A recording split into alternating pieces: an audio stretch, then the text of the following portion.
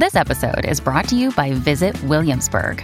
In Williamsburg, Virginia, there's never too much of a good thing. Whether you're a foodie, a golfer, a history buff, a shopaholic, an outdoor enthusiast, or a thrill seeker, you'll find what you came for here and more.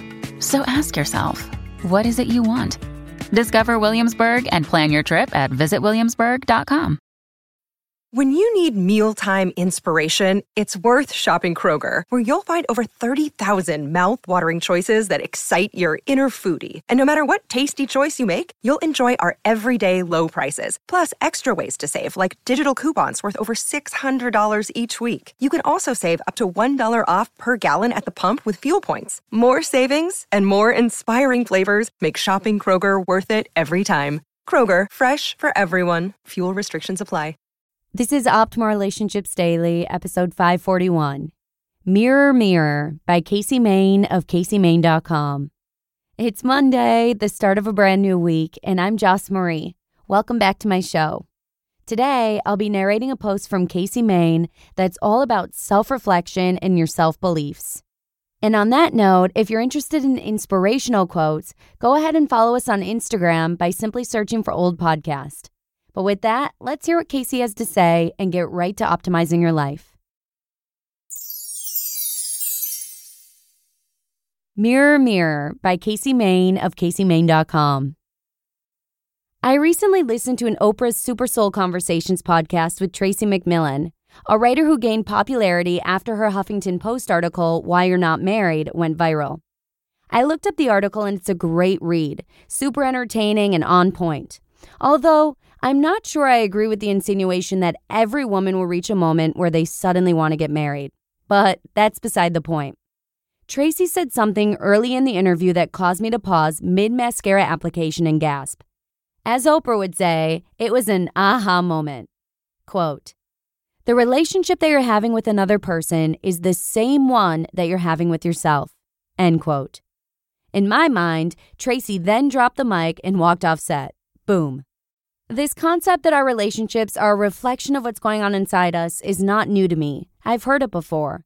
But something about hearing it that morning was different. Call it awareness, as I'm in a very self-reflective phase of life.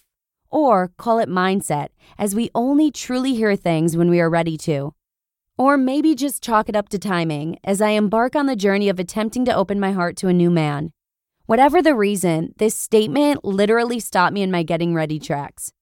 Tracy continued, saying our relationships mirror back our deepest, most unconscious beliefs about ourselves. That really got me thinking. What relationship was I having with myself during my tumultuous relationship years? What did I unconsciously believe about myself? I know after failing at my first attempt at love, I became very guarded, not wanting to feel that pain again. That guard successfully kept everyone at an arm's length. I so desperately wanted to feel true connection again, but I just wouldn't let anyone close enough. At the time, I didn't see it that way. I didn't see that I was the cause of my deep-rooted loneliness. All I saw was he's just not that into me. He didn't choose me. No one wants me. And several other self-deprecating thoughts. And so began the emergence of an underlying theme. I'm not good enough. I'm not worthy. Looking at it through Tracy's lens, if that was the relationship I was having with myself, it's no wonder I then attracted my next several relationships. Relationships where I apparently wasn't worthy of being a priority, wasn't worthy of being the chosen one, wasn't worthy of being the only one. I've always viewed those years of my life as an aberration, a weird time when for some unknown reason I unexpectedly abandoned my values and lost all integrity. I mean, how could I not think that? Integrity is defined as a firm adherence to a code of especially moral or artistic values. Getting involved with a married man is by no means moral. The definition doesn't allow for many ifs, ands, or buts. I knew I never maliciously pursued the role of the other woman out of a desire to steal anyone away from their home. That wasn't me. But I also did nothing to stop it. Maybe I allowed it to happen because I didn't think I deserved better. Maybe I settled for an unacceptable situation because I wasn't accepting of myself. Riddled with shame, guilt, and pain from those years and those decisions, I went back into guarded mode. Only this time, the wall was stronger, taller, thicker. So, I guess it's no surprise that my next relationship was with someone equally as emotionally unavailable. I dove heart first into that relationship, gave it my all. Probably too much. Unaware of my own issues, all I saw were his, and I lost myself completely trying to make it work, abandoned myself, and then he abandoned me. I let that play on repeat again and again until I finally opened my eyes and saw the pattern. I finally realized it was me. I was attracting men who didn't know how to love another because I didn't know how to love myself. I wasn't the victim, I was the villain. Before the end of the interview, Tracy dropped one last self-reflection bomb. She said that we unknowingly seek out what we need to heal, and that's why we can trust our mistakes. Trust our mistakes? That's not a common thought. Instead, we often let our mistakes define us, or at least I did. I stayed in relationships I had no business being in, therefore I was a coward. I let men hurt me, and then I went back for more. Therefore, I was a fool. I knowingly played the role of the other woman. Ipso facto, I had no integrity. But maybe, just maybe, we're looking at it the wrong way. Perhaps what we often view as mistakes are really life's way of showing us what we need to work on, an opportunity to see and confront our relationship with ourselves. In that regard, are they really mistakes, or are they necessary evils? What if our mistakes aren't meant to define us, but instead to guide us? And true integrity is seeing them for what they really are, lessons. I unknowingly felt unworthy for a long time, and my relationships during those years clearly reflected that. But maybe it wasn't an aberration.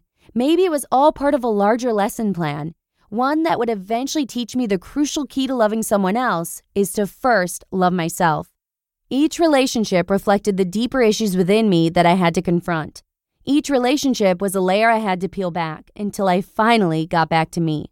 It was a difficult, uncomfortable, multi-layered lesson that lasted several years with several setbacks, but I had to sit through it to learn it. I had to complete it. Maybe we are presented with exactly what we need in order to grow. If you're religious, call it God. If you're not, call it life. If you're spiritual, call it the divine. If you're a little woo-woo like me, call it the universe. The name doesn't matter. The concept is the same. And that concept, however you define it, consistently shows us who we currently are in the reflection of others. It's on us to take the next step or stay in our current holding pattern. I no longer believe it is the absence of mistakes, the adherence to a code that determines our integrity. But instead, it is the awareness of the direction those mistakes are pointing us in and the courage to go there. So maybe there's another way to define integrity, one that allows for us to make mistakes and allows for us to be human. One that sees the bigger picture.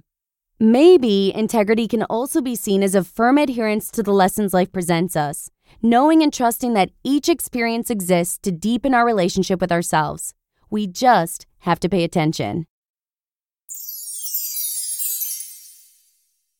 You just listened to the post titled Mirror, Mirror by Casey Main of CaseyMain.com. Thank you so much to Casey for letting me share her courageous post. I hope her sense of self-empowerment inspires you to have a similar view of mistakes you made in your own life.